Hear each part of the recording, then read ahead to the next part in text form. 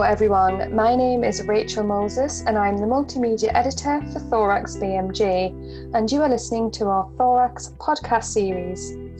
Today I'm joined by Professor Kim from the Department of Infectious Diseases and Chief Office for Infection Control at Asan Medical Center in University of Ulsan College of Medicine in Seoul, South Korea. Welcome. Thank you for having me for this podcast interview, Rachel. We're going to discuss your paper today, which is entitled Upper Respiratory Viral Load in Asymptomatic Individuals and Mildly Symptomatic Patients with SARS-CoV-2 Infection. So your research really wanted to investigate the viral load of asymptomatic individuals with SARS-CoV-2 infection. So can you start by telling us how you achieved this? Yes. Many countries are striving to respond to the COVID-19 pandemic effectively. However, the rapid spread of COVID-19 is overwhelming the capacity of intensive contact tracing and timely testing in many countries. Therefore, patients with mild COVID-19 as well as asymptomatic individuals with SARS-CoV-2 infection often go unnoticed and have not been systemically evaluated in terms of their viral load. So the extent of their possible contribution to the community spread of COVID-19 was largely unknown. In South Korea, we experienced a large cluster of COVID-19 cases that were related to a single religious group between February and March. The Korean epidemiology teams meticulously traced the close contacts of this group and discovered more than 3,000 cases of COVID-19 that ranged from asymptomatic individuals to those with severe symptoms. Among these, asymptomatic or mildly symptomatic patients were isolated in non-hospital community facilities.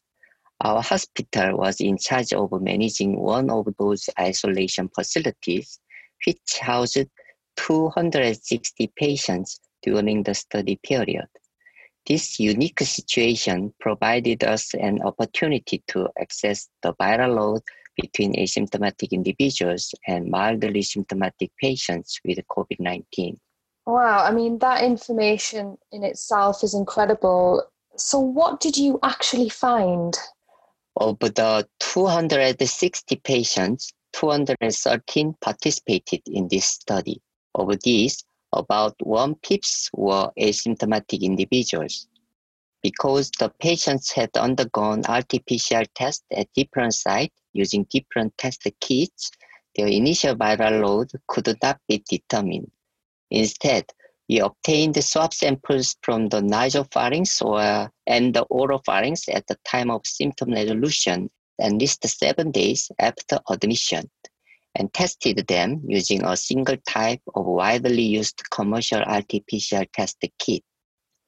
As a result, we found that more than half of the patients, either asymptomatic or mildly symptomatic, still had a positive PCR result at a median of 13 days after the initial diagnosis.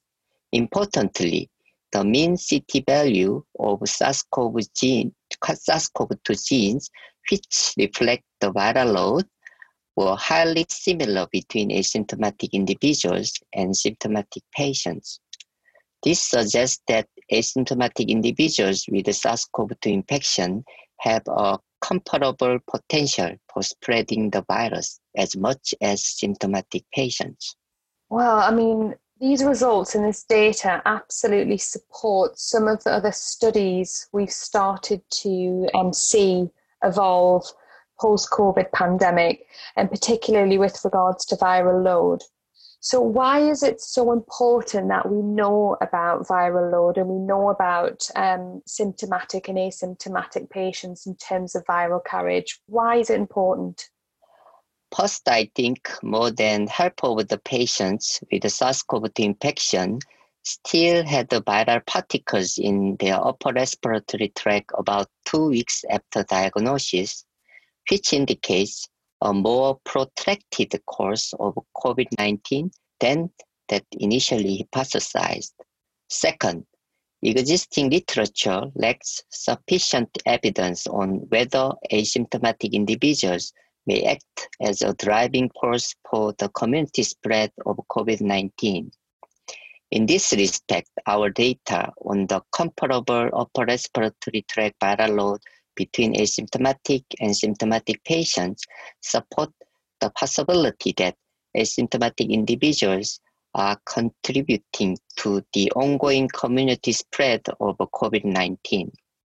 In addition, our data add further support to the general public use of face masks regardless of the presence of symptoms and suggest that the scope of SARS-CoV-2 testing should be expanded to include asymptomatic individuals in high-risk settings such as nursing home or healthcare facilities.